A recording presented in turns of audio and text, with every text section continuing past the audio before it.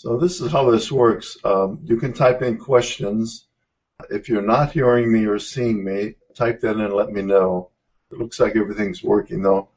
And then there are a bunch of files that I've uploaded on this broadcast too that you can download now or during or after the broadcast, which will be stored on YouTube then. So we can have things to work with and make this a productive session. It's based on an article that was just published in the Rose-Croix Journal. You'll see a link to that on the right-hand panel. And that's also, you can download that article through the Rosicrucian Digest, Rosicrucian Journal site. So it looks like you can see me and hear me, so success.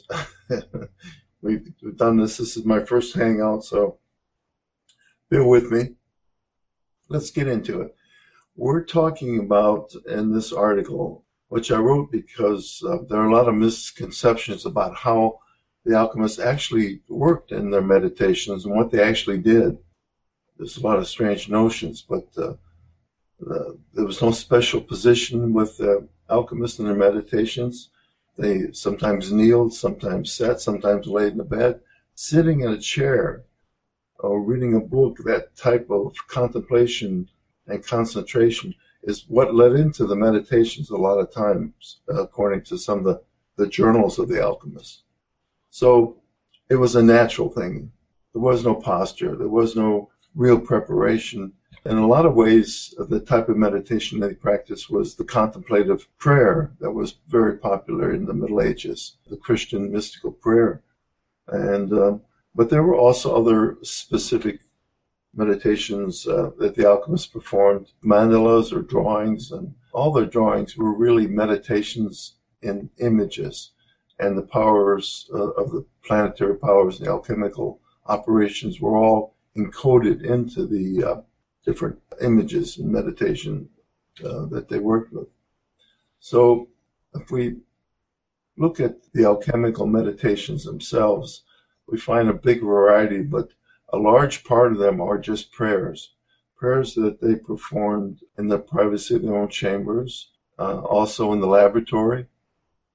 And they were private things to bring the connection between the above and the below into their work, whether that work was transforming themselves, purifying themselves, or working with the forces of alchemy and the operations of alchemy in the laboratory. So prayer in the laboratory was a very important thing.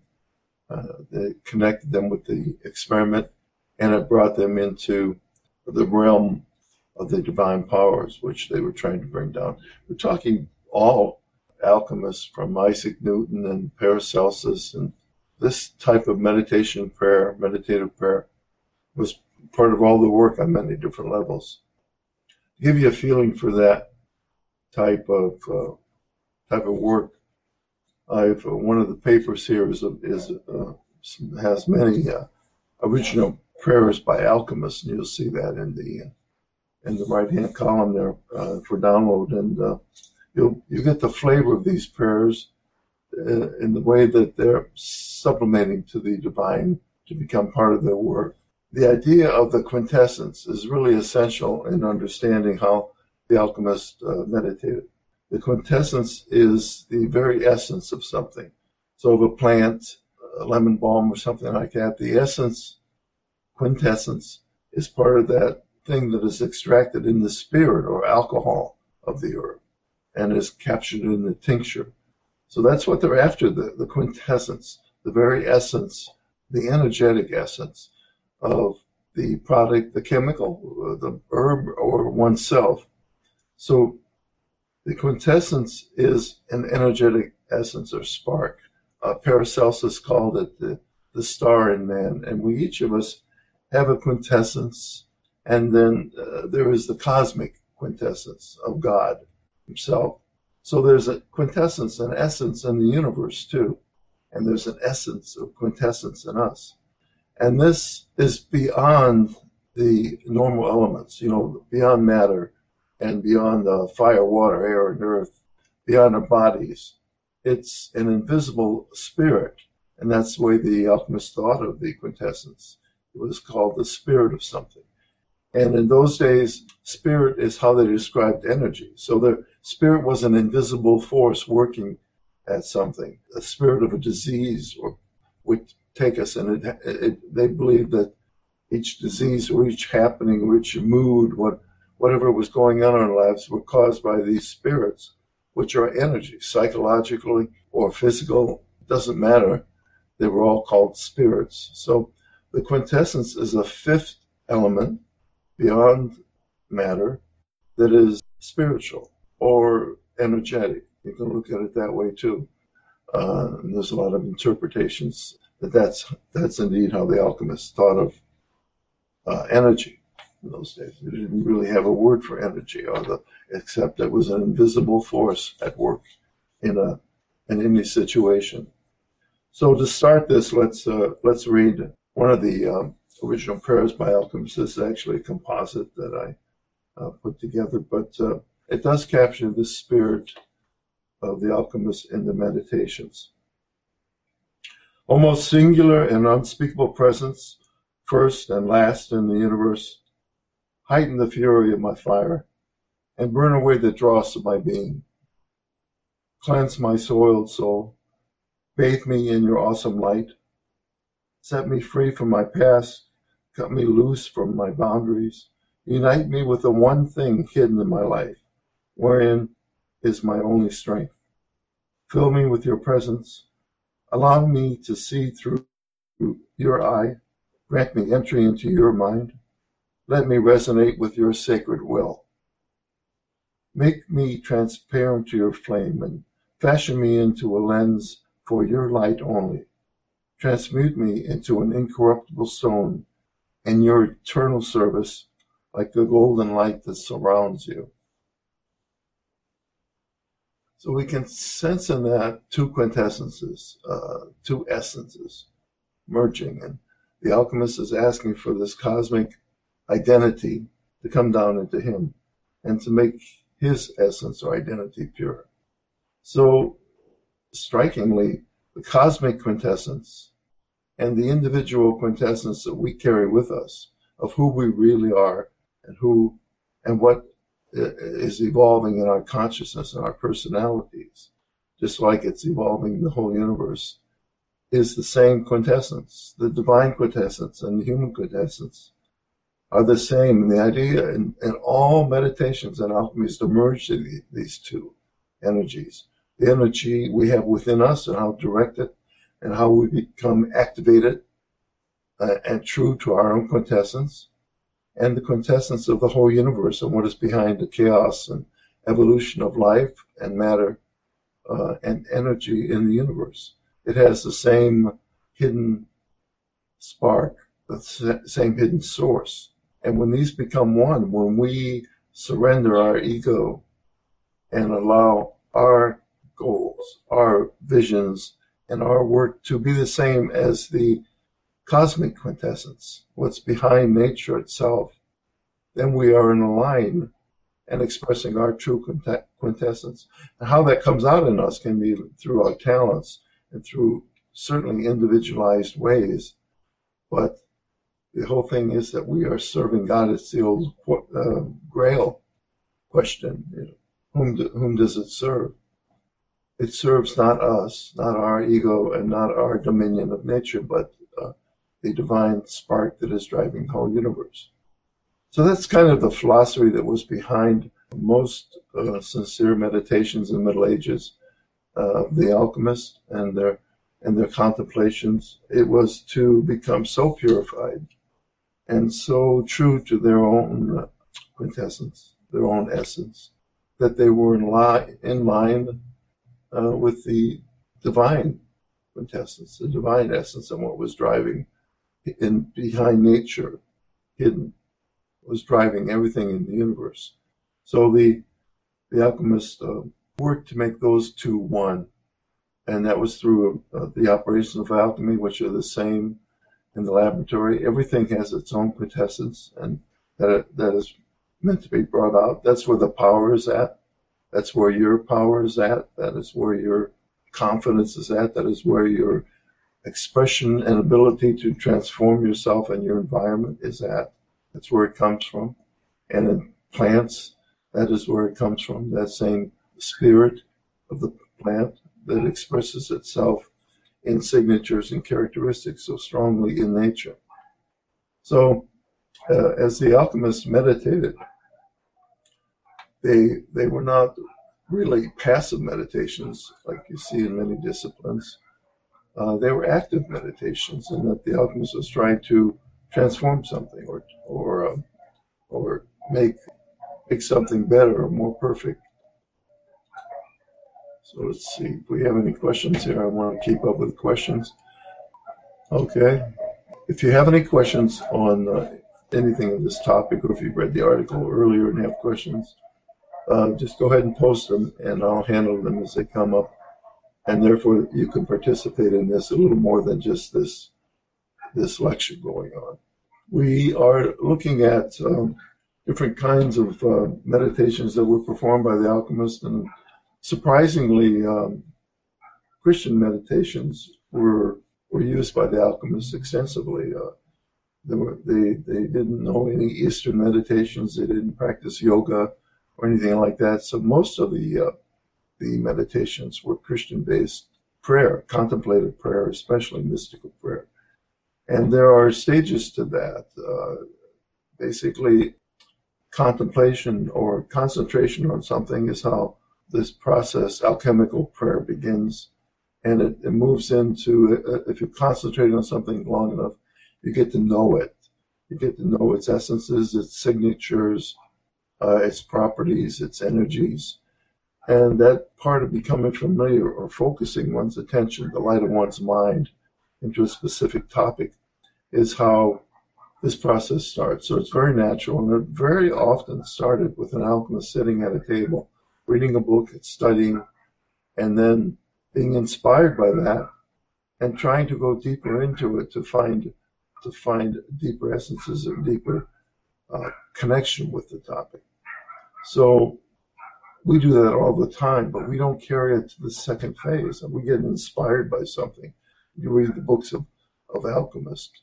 If you don't take the time to contemplate what you've read and what has inspired you, if you just let it kind of sink in, that's not an alchemical way of working with books, not like the alchemists did. Books were extremely important because they were gateways to light and inspiration and energy, and they carried special nuances that could not be found in just everyday life. They were the wisdom, condensed wisdom of the ages. And in those books, which they believed carried secret messages and secret symbols, they found themselves lost, really. If you become lost in a book, you know what it feels like to be totally absorbed in it, how freeing it is. If you don't take that to the second phase, which is contemplation, in other words, the ideas are mixing around and you're carrying them with you everywhere you go, and you're interpreting different things through that vision that you picked up in a book. And the next stage is to, right there and then, to enter into a meditation on these ideas, not to lose it, and to continue. So alchemists ended up meditating right at their desk in their chairs most of the time.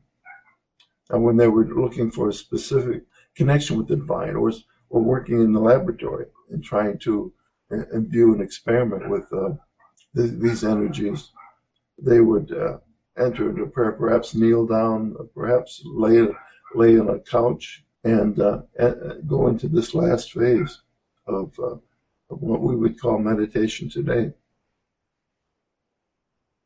So we have a question from Jason Richardson. Thank you. Is active meditation, would you say that it is akin to a self-guided visualized meditation where symbols are involved?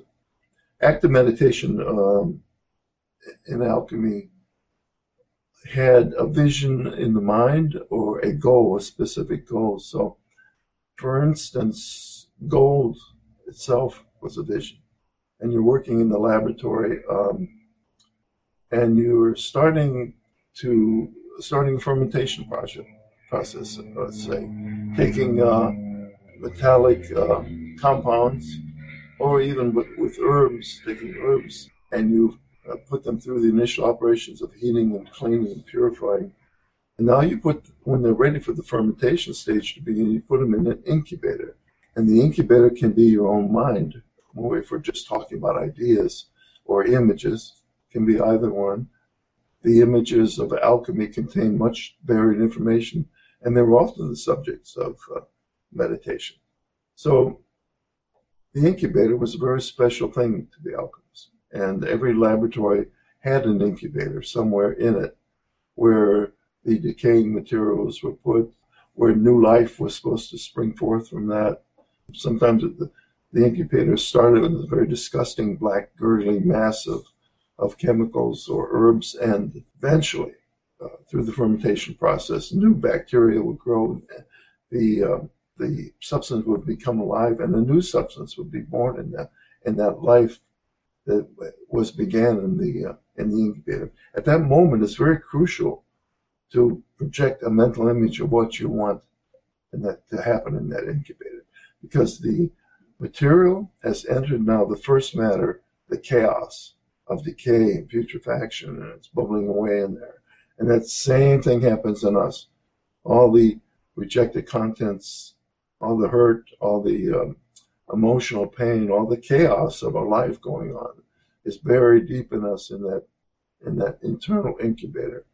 And it is only through concentrating the light of our own minds that we can, at that moment, access that or project the image into it. So we don't run away from personal chaos. We don't run away from the energies that are stirred up in life.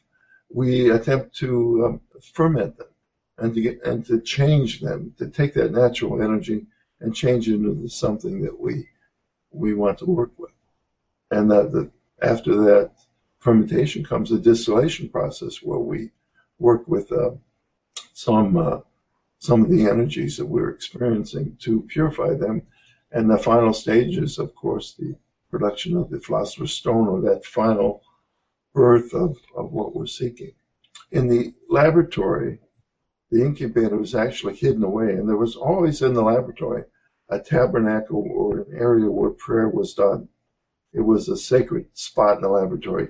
Could be just a corner, could be a seat at a desk with books and things around, but it was dedicated to this kind of incubator meditation, if you will, where the alchemists would project into the experiment itself. And that process was very crucial. In fact, the incubator was hidden away somewhere in the lab. It wasn't in common sight. And if anyone walked into the room and happened just to gaze on the box or the incubator, the whole experiment was considered ruined. And the alchemist would start over again, because the person had projected, just by noticing the box, had projected their own consciousness into it, which ruined the experiment. It was no longer the guided, concentrated image that the alchemist was trying to achieve. So that's the kind of how they worked with images and how they worked with goals and visions. Very often it was an image. It could also be an idea too, just an idea of perfection. I think I'm going to go through an alchemical meditation, the Azov meditation. And if you hold on just a second, please put some questions in so I know where you're confused and what kind of topics you'd like to talk about. And I'll go get this image I want to go through and be right back. Okay, this is the Azov image, which is an example of the meditative emblem of an alchemist that they worked with. So it's a mandala type meditation where you just move through the images on the drawing. And like all mandalas, you start your imagery right here at the center, which is the center of the mandala, which is actually the face of the alchemist at the center of the drawing. So in fact, some alchemists put a mirror here and meditated on the drawing like that. Now this drawing is on your downloads, colored drawing that I restored and colored from old line drawings, black and white drawings that I found in some alchemic books. It's by Basil Valentine and became very popular in the Middle Ages and especially Renaissance work. So what it is a schematic of this whole process we've been talking about. It's the quintessence, if you will, with the three forces of alchemy, which are matter, corpus here, shown as a cubic stone, and we have spirit, which is shown as the moon, and anima, which is the soul, which is shown as the sun. So these 3 points, the triangle behind the emblem, are sulfur, mercury, and salt. The sun being sulfur, and mercury being associated with the moon, and salt being the corpus or matter. So we have energy, basically. Sulfur represents energy, and the mind, represented by mercury or soul, and material reality, or the physical body or condition that we're working with, something that's already been created. So we're going to go back to this in a second. I'm just going to answer a few questions. You can print out that drawing for your use.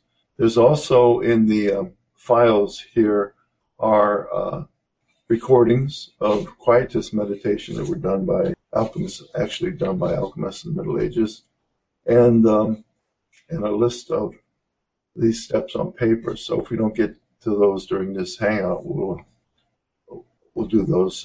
You can do those offline. So we have a question from Alex Adair. Is the Philosopher's Stone an actual physical substance, a mental unifying concept or thought process, or perhaps a combination of both? Well, the Philosopher's Stone, which is the keystone of alchemy, or touchstone that transforms anything, is actually all of these. The laboratory work with gold and the metals produces a red crystalline stone, actually, that is a reddish violet color, which is typical of gold as it forms compounds. And you can see examples of that in Europe, actually, of stones. There are all kinds of stones in alchemy, vegetable stones and mineral stones and metal stones. And the highest stone is this red crystalline hard stone created from gold, and the final purification and calcination of gold. On the mental level, the Philosopher's Stone is this new perspective, this new confidence that comes together, where it's like a coagulation of wisdom.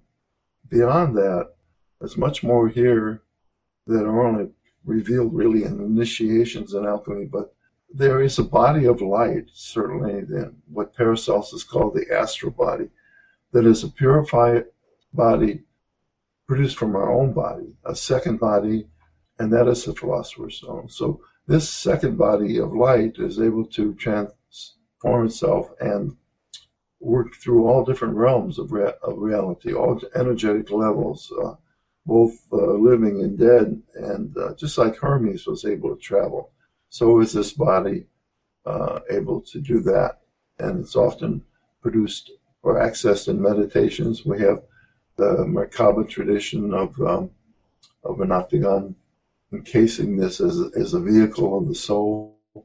So there's lots of impassioned writings about an actual body being produced from the matter, the decaying matter of our own bodies, that is released often at death or before in meditation, where you have this astral experience where you're outside the body. So lots of writings about that, and lots of effort in alchemy to enter that final spiritual incarnation. Okay, we'll continue with a question from Daniel Johnson. When an alchemist would project an image onto an experiment, how is that done? The production of an effect in matter, and I've done this and other alchemists have done this, can be best perceived, I think, through the signatures that evolve in the experiment. It requires concentration. It requires, and we're talking just about an image now. So that is an image of perfection. How would the metal, how would the herb, how would that alcohol express itself? And what would it look like? Would it be a glowing light? What would be the perfected essence of something? What would your body look like if it was perfect? That's the type of thing we're talking about. How would people see you if you were perfected? How would they talk with you? How would they interact with you if you had perfect wisdom? And that's the kind of images that we're projecting. What would a perfected piece of gold look like? Would it not only be incorruptible in the material realm, but would it also have a light of its own and be incorruptible throughout the universe, through all places and all times? Would it be beyond time? So you have to coalesce those ideas within yourself as to what this image of perfection is. It could be, what is the perfect person in your life? It could be a loved one or that you're projecting, or that doesn't even exist, like Beatrice, like Dante did, project the image of a perfect woman who became his hermetic companion and guided him through hell and heaven. That's the idea we're talking about. So it's concentration to the point where most of us haven't been. It's called the eidolon, which is eidetic memory. The image becomes so real that it becomes part of your, it feels real, that the image feels tangible, like a tulpa in the Hindu tradition, where you project the image of a human being, and that human being becomes a servant, or the homunculus in alchemy. It's the same type of projection into that incubator. And many reports of real results, really spectacular writings, but all around the world, the projection of an image into reality through alchemical means. And we'll go through the Azoth, and you can see how the operations of alchemy purify level by level until you get to that perfect projection and multiplication of the energies of the image. Another question here by Umberto Mora. Is it possible to visit the plane of the quintessence using the conscious mind, or is it possible only using the unconscious mind? So definitely the answer to that in alchemy and contemplative prayer is that you will be conscious of it. You will be using the conscious mind. But at the same time, the unconscious mind plays part of it. So we have to get to the point where unconscious and conscious are one thing. That's the birth of the philosopher's child, if you will. That's a sacred marriage. The unconscious is feminine energy, chaotic, feminine, being now, soul, feelings in the present moment, and consciousness, which is a masculine talent, if you will, of logic and awareness and spirit and moving forth to change things. Either path is totally wrong. You take one path or the other, and you will not achieve success in alchemy. And that's not me that's saying that. That's many, many books, many, many alchemists. This is crucial. These two have to come together. There's no way about that. I mean, my website, alchemylab.com, is completely devoted to this kind of work in alchemy, uniting the masculine and feminine and bringing them together. And that means in our consciousness, the conscious mind and the unconscious mind. Carl Jung's alchemy is all about that, purifying that. And the sacred marriage to Jung, or what he called the mysterium connunciatus, is the star moment where this new astral body we were talking about, or this golden light, coalesces and actually forms something physical and real in the world that is incorruptible on all levels and through time. So it is definitely possible to be conscious, but also aware at the same time of all the energies within you. So I think It's becoming conscious of the true energies, the true state of something that is the quintessence. And it's always a profound experience to be alchemist. Another question here from Susan Matlock. I'm understanding here that whereas some meditative practices are aimed at conversation with one's holy guardian angel, alchemical meditation's object is the materialization of something on this plane within the parameters of the highest good. That is one way of expressing that. There's a practical goal. Even in contemplative Christian meditation, there's this difference between the alchemist doing it and religious fervents doing it. The alchemist is always trying to materialize or make something real.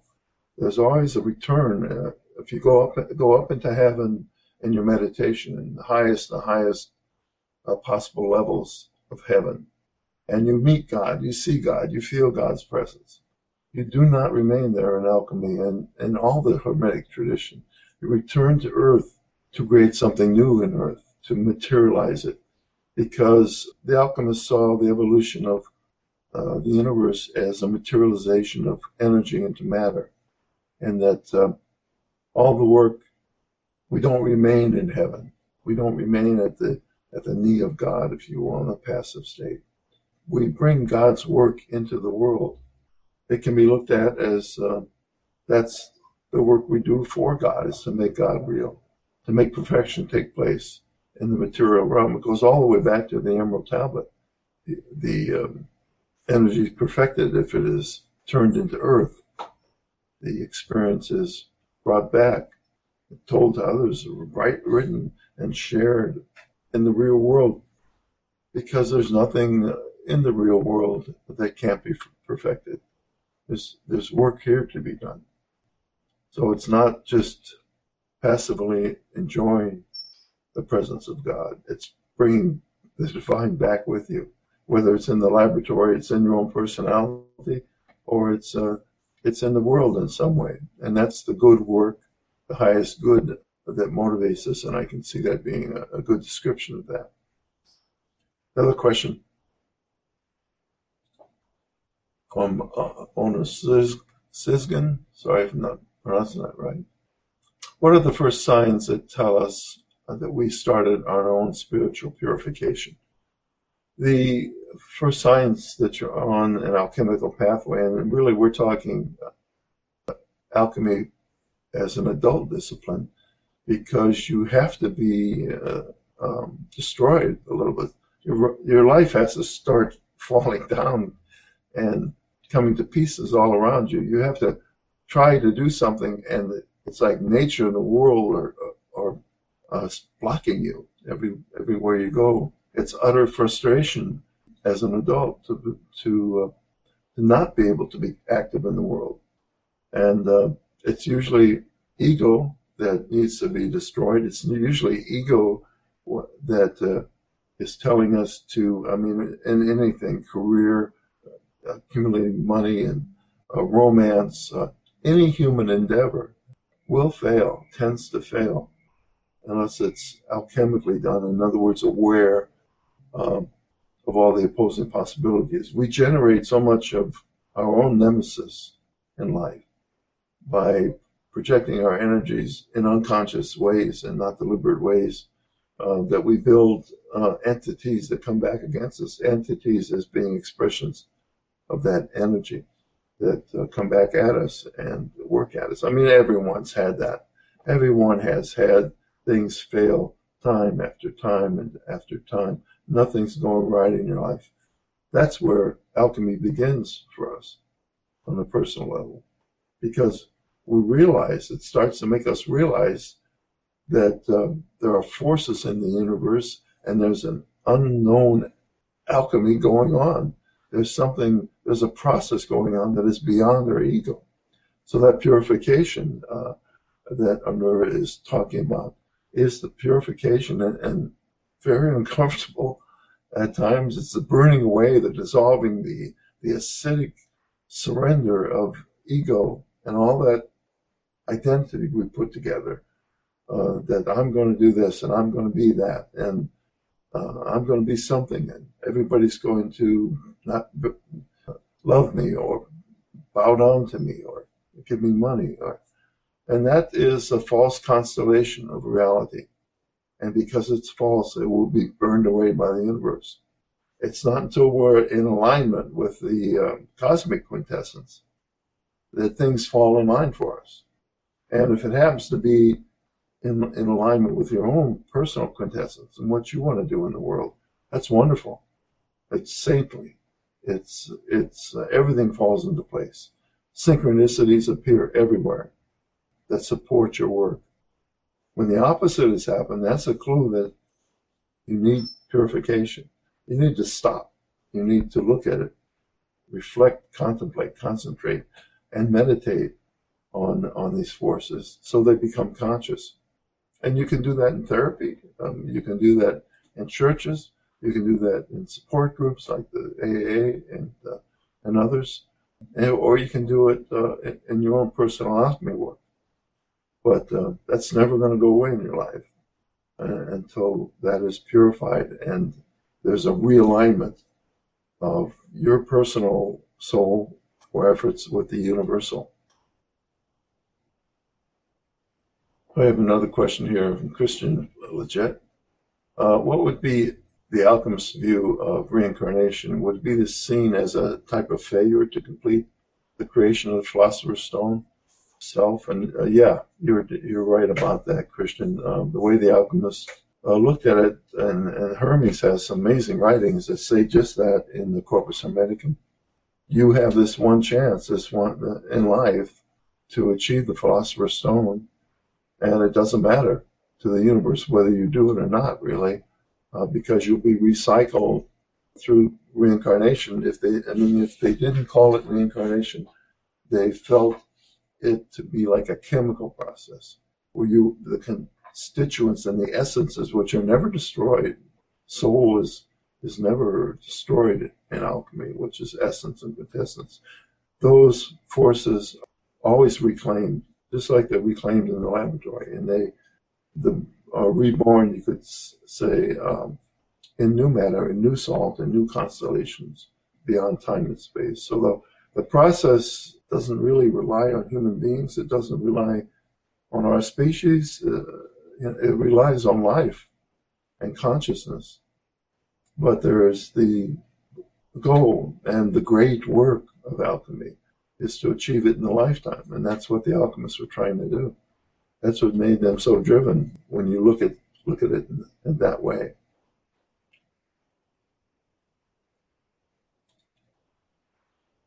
So we have another question. Thank you for these questions. They're very, very interesting.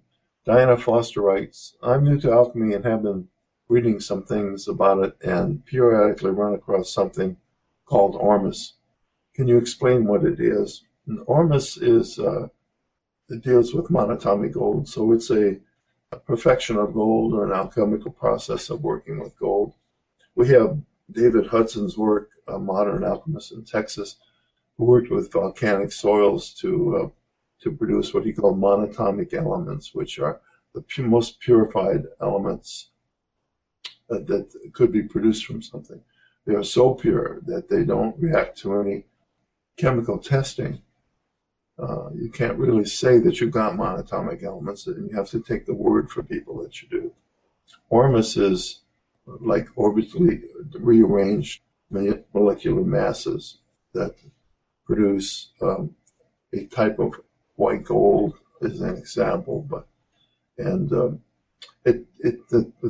history of it is interesting. It goes back to ancient Egypt with the pharaoh Akhenaten, who talked about white gold, and they've even discovered a storage facility which I visited of his in the Sinai Peninsula, and there was supposedly this white powder there.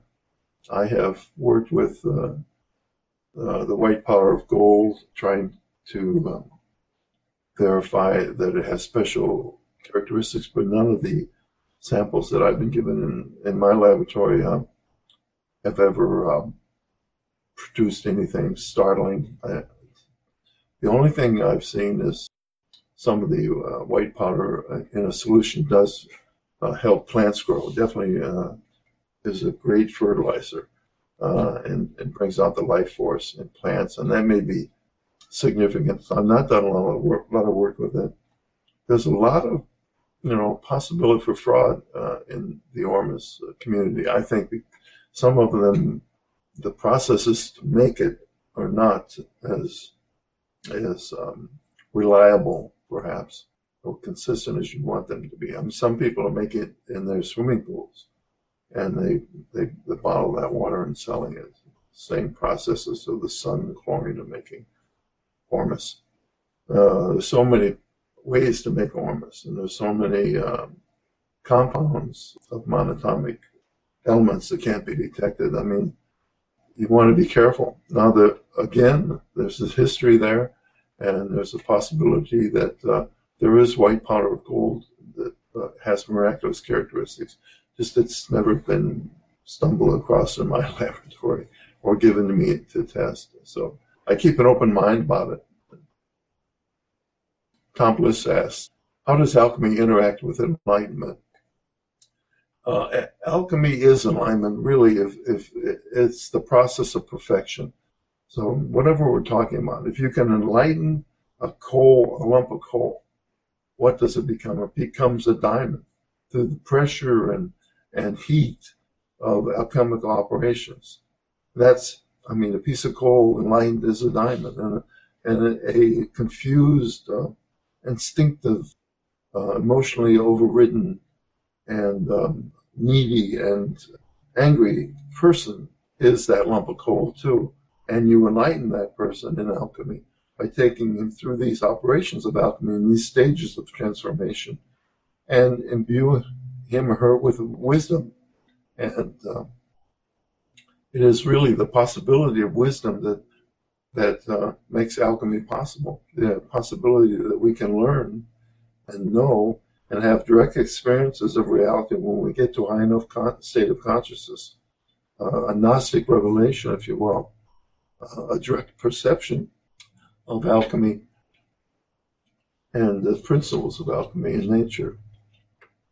On the spiritual level, enlightenment is perhaps more in line with what you're thinking the use of the word is, but in alchemy, enlightenment takes place on all levels, the mental, the physical, and the spiritual level too. And the spiritual enlightenment is just that, enlightenment, becoming light in alchemy. There's just no doubt in alchemy that the production of a body of light, an actual incarnated body, a conscious body, seems to be the final goal, the final expression in the universe.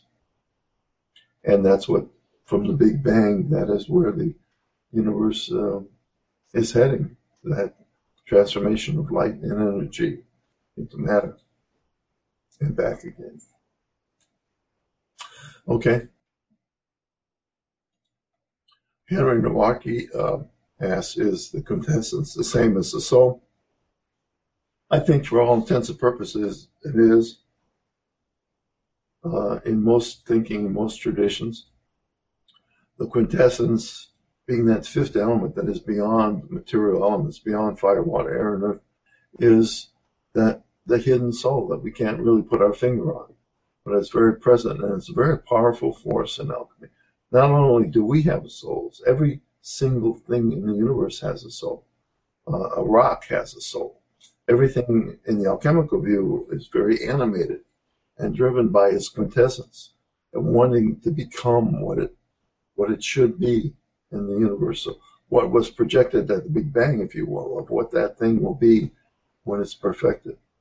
So quintessence and soul are the same thing, and the efforts to bring out the quintessence are the same in all traditions, religious traditions too, about transforming the soul.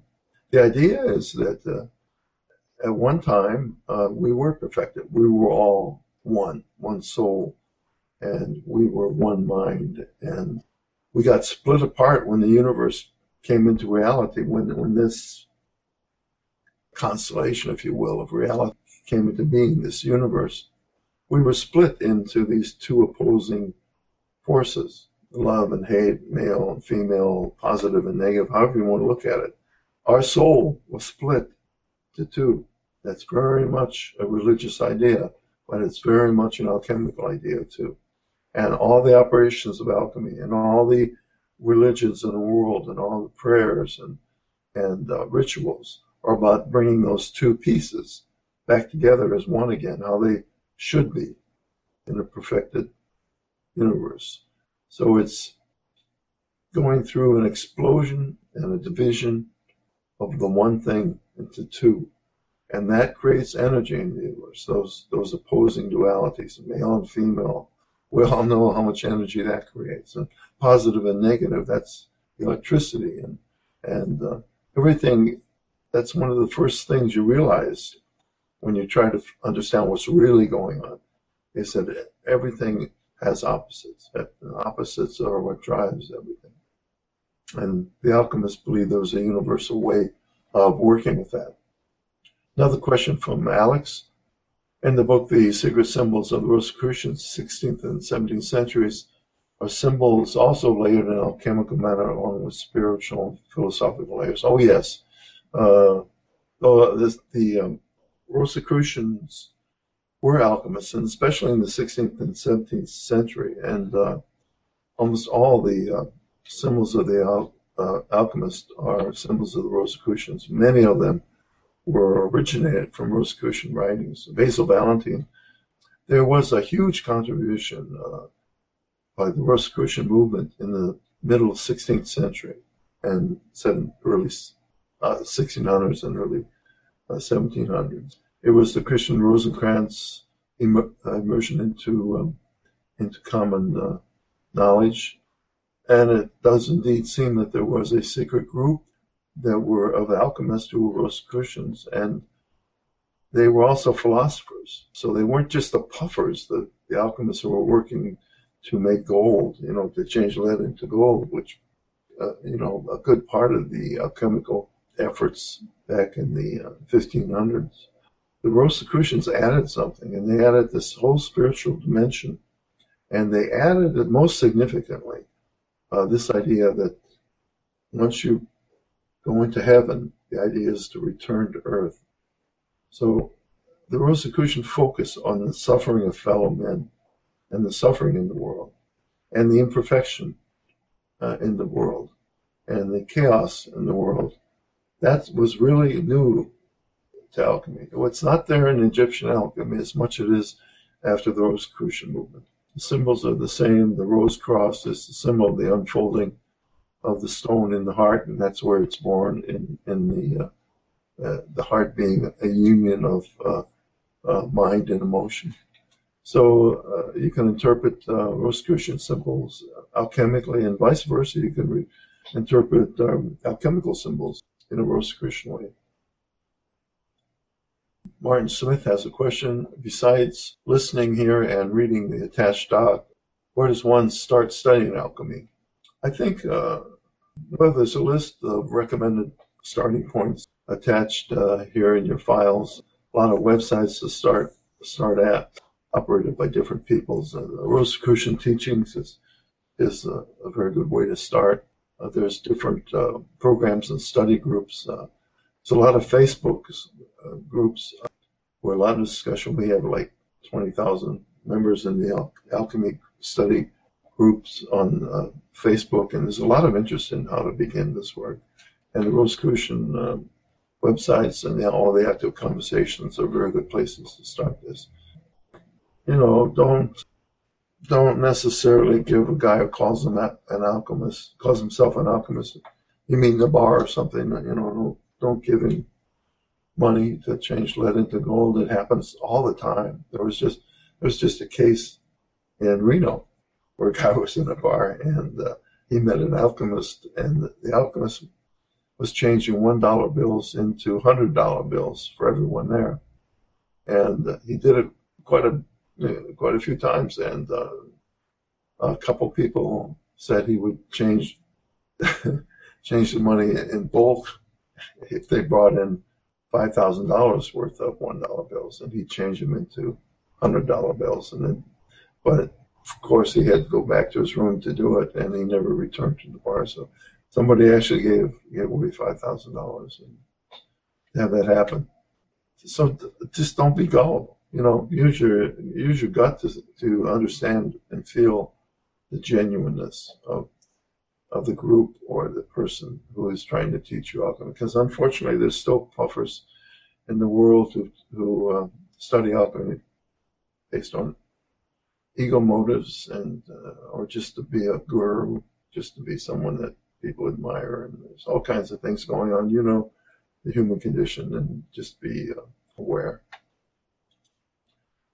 Is the principle of sympathetic vibration related to alchemical practices? Suli wants to know, and that's a good question. It is indeed sympathetic vibration, or ideas of sympathetic magic are alchemical and do seem to have their source in alchemy.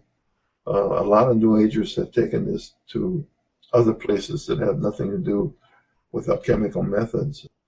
The idea of the word as a vibration in nature is very real, I think, very true. And even if you look at the Big Bang, the sound of the Big Bang is the word that created the universe, and that's the idea of the Logos.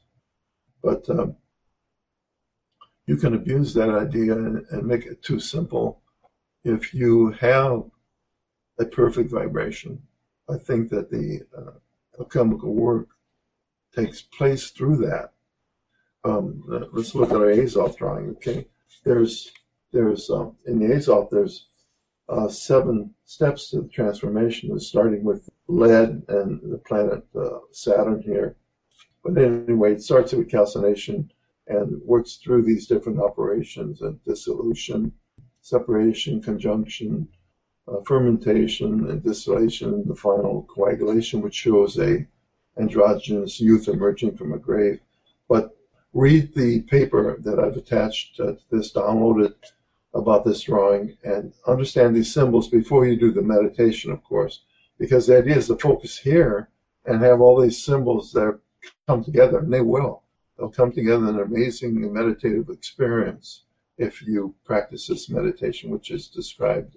And I think there's a recording there too. Yeah, I did make a recording of this meditation that you can listen to, and it's in the documents for this hangout. So there are actually, and they're even numbered, 1, 2, 3, 4, 5, 6, 7 stages. You get to this final stage of gold, which is the metal gold. There's an 8th step here, and that is actually through Basil Valentine, to return to the conjunction, to return to Earth. In some drawings, the sun is actually shown here, which means that's the final step out there. So it's a hidden 8th step in this drawing, which is explained online there. But what that means is that there are like 7 notes, the 7 notes of the octave. And when you get to that final 7th note and increase the vibration, then that becomes the next note, the complete octave. And that becomes the next note of a new octave at a higher level of vibration. That's the music of the spheres and the ideation, projection of energy into the universe. Christian has another question. Can you speak more about the crossover of the figures in Thoth and Hermes, Enoch and others, and how they may have influenced more modern forms of alchemy? Well, we have in the Egyptian teachings where the alchemists trace the origins of their work, the idea that there was this single teacher who brought alchemy and the sciences, brought wisdom to the planet, and that was Thoth. Thoth became the Roman Hermes, the Greek Hermes, and the Roman Mercury. And Enoch was another part of this tradition, that there was one teacher who survived through time, all the way up into modern times, according to some legends. But I think that it's more of an analogy about how the human spirit has incarnated this desire for perfection, and it's been taught down through the ages, and it's just, in other words, assigning that to a material person. Christ could be part of that, Buddha, that lineage of enlightenment, which is very similar in all these ways. Basically, the teachings of Thoth and Hermes are, where it all started, is about two levels of reality. There is above and below. There is the in-between where we're at, where the energy and matter come together. You can look at it as energy above and matter below. So, or lightness of light above and darkness below. That is how they express this vertical reality. And they also were very careful to show that there is a horizontal reality of masculine and feminine, or positive and negative, or moving that way and moving this way in opposite directions. And that all these come together on this cross of being where we find ourselves. And the point that the alchemist seeks is that point at the very center of the cross of being, where we unite above and below, divine and earthly, and we unite masculine and feminine within ourselves to that single point within the cross. And this is where the rose is at in the Rosicrucian teachings. That is the uniting of all the opposites that come together. And that is perfection. That is where the gold will grow. And that is where the rose, being the highest vibration in the Bach flower theories of any other flower. So that's how they all tie in. And I think in my research, I've done a lot of research about this, whether these were the same man. I've been to Egypt trying to find out if there were documents passed on. But there is this tradition, undeniable, that somehow the alchemical teachings were handed down through different incarnations of the same person, or perhaps just different mental rebirths of the same ideas through time, to the point where it's called the perennial philosophy. This idea that there are opposites that have to come together, and that there is an above and a below, and to study the interactions between above and below, and also the interactions between masculine and feminine, between consciousness and unconscious. So it's an all-pervasive, powerful discipline. Another question here, Mike Dagas. As one achieves this perfected state, will he see others perfected around him also? That's a good question. In many ways, as you become perfected, you attract others who are also perfected. It's the ancient idea that it takes a seed of gold to make gold. So it takes one person all of a sudden to change reality, to make it possible for others to follow. And that's also part of this tradition of Thoth Hermes and Enoch and others, that they were this seed of gold on the planet, and that makes it possible for more to follow and for more synchronicities to occur that connect these seeds of gold. Just like pieces of gold, if you cut them apart, they have a tendency to clump back together, especially if you put mercury with them to make a solid piece. So there are connections created between perfected individuals or enlightened individuals, I think. And it also means that you will identify or resonate with others on the path. That happens many times in the evolution of person's soul, that these soulmates come who are on the same path and at the same vibration. So I hope we're running over a little bit here, and I apologize. I've given you some great resources here, and I urge you to download them. That will help you expand on the article I've written. There's also a link in the article itself to some more documents and actual recordings of the Quietist meditations, which was a kind of Christian contemplation that was popular in the Middle Ages, and many alchemists practiced it. It was created by Miguel Molinos, who was a Spanish monk. He wrote a little book called the Spiritual Guide, and he just put down some spiritual principles on how to connect with God in prayer. And it's a very small book, but it became bestseller in Europe, if you will. I mean, it was circulated everywhere in 15 different languages, as a matter of fact. It became rivaling the Bible in people reading it. It was so revealing to people. And the church promoted it at first, but then they realized that Malinus was starting a movement where people could perfect themselves or enlighten themselves or connect with God in the privacy of their own homes. They didn't need the church anymore.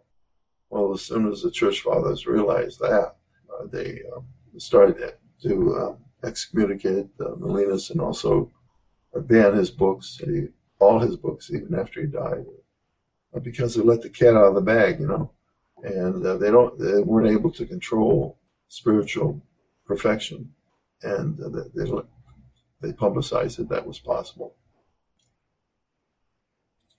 So those recordings are there too. That's from a webinar I did on the Quietist movement, and you can also read the writings of Saint Teresa of Avila, who was part of that movement, a big part of that. So the meditation techniques, which is a 4-step quieting basically, and a reunion with God and the divine, is very alchemical. And you can see that these 4 steps are part of the operations of alchemy too. I got another question here from Alex. Attempts to meditate upon symbols, etc. Do you have any recommendations on how to cut through the white noise that manifests in the deeper level of attempted meditation?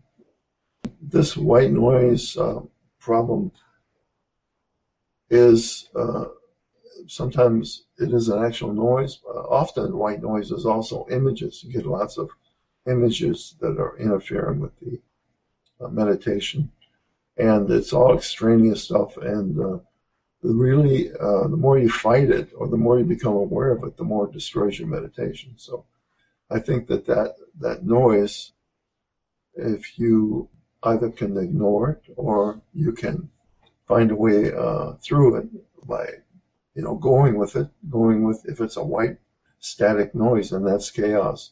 Pure chaos, a good way to enter meditations, because in the chaos, if we look at white noise as chaos and all these images and chaotic stuff going on in the mind as you attempt to meditate, that's really a doorway. And this may seem hard to accept, but if you enter the chaos and just go with it, flow with it, and let it go on for a while in meditation, that becomes the meditation. The curious thing is that there is, as we know, mathematics and physics in chaos. There's strange attractors to it, where there's order in chaos.